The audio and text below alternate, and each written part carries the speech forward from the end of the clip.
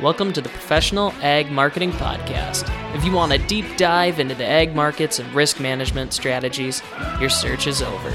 Come here after every Friday to get your weekly commodity recap. Trading commodity futures and options involves substantial risk of loss and is not suitable for all investors. This is your host, Mike Miner. Let's get started. Today is August 8th. I've got Jace with us here, day 2 of the 2023 crop tour. You want to tell us kind of where we went through today on the crop tour there, Jace? Yeah, so we started this morning in Maryville, Missouri, and we just kind of wove our way across the north half of the state and made our way through Illinois and ended up just into Indiana. Nice. And so we went through all the stops for Missouri today, so we will have an estimate for you tonight on that.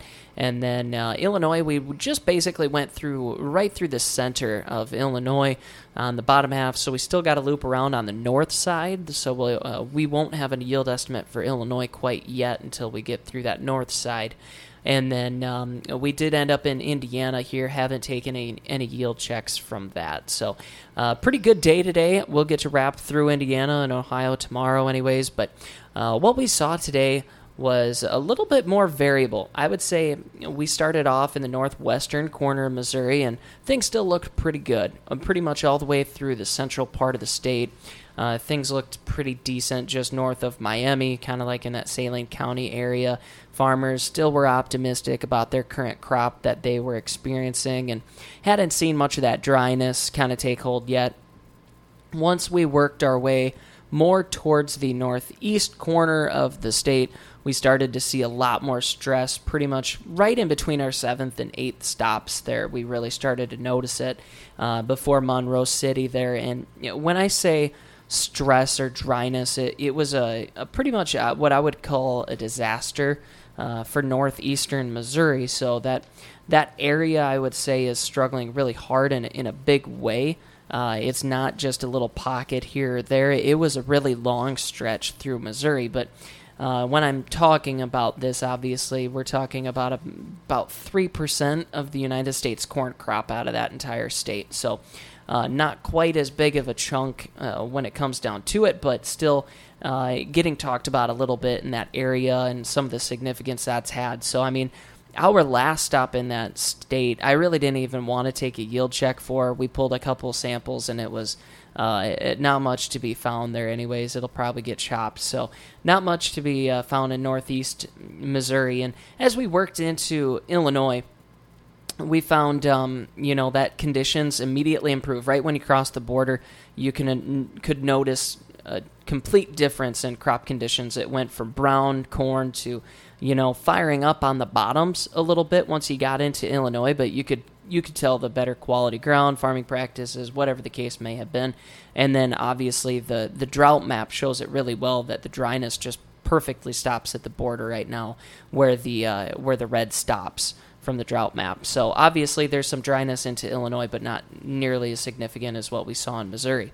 And when we got into Illinois, the first couple of yield samples we took were subpar, especially for what we're normally seeing out of the southwestern side of Illinois, which is typically a good crop. And then as we moved towards the center of the state, we started to see improvements a little bit through when we started moving towards the middle of the state. Got a little bit less brown, not quite as much firing up, and not as much tip back. And when we got into McLean, we still had tip back, and we still had the internal stress on the crop that you couldn't really see from the road. From the road, the conditions still looked really nice, and from a drive-by, it still looked like a really good crop. But once you got out there, you did find a different crop. And when we got into the eastern side of the state, towards that Champaign area, I would consider most of those stress points probably alleviated. I thought it was a really, really good crop. We pulled out really good samples out of Champaign in that area on the eastern central side of the state, where like McLean looked great, but our samples just weren't what we wanted them to be compared to history. The eastern side of the state, I thought, looked way better, less tip back, just a little bit. So maybe the top end is taken off a little bit from that earlier dryness concerns.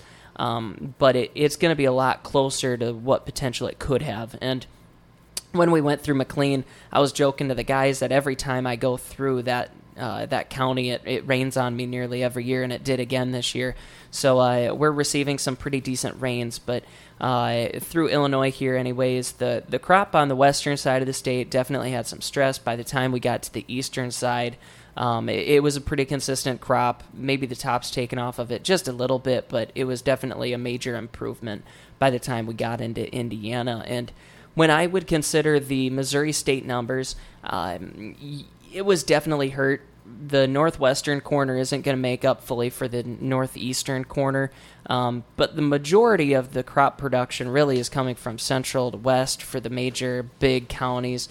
The eastern side is a pretty farm-present area, a lot of really nice farms, a lot of good countryside.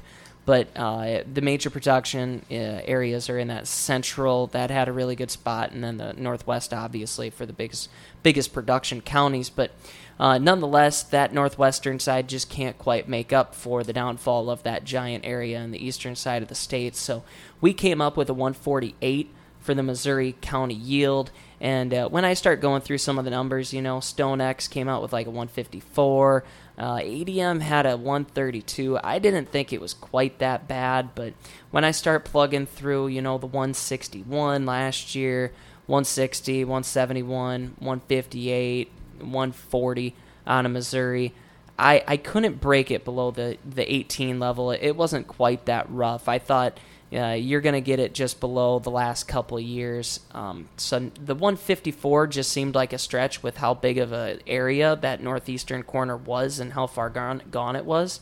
But the northwestern still holding in. I thought that could maybe hold it above the bottom end of the range here. So that's kind of what we came up with. Missouri, I know it's not the biggest state for production anyways, but it's something we like to follow through, and it really led us into seeing what Illinois was on the western side of the state, and you could really see the progress and changes as we transitioned from state to state. So really interested to see what we're going to see out of the rest of Illinois.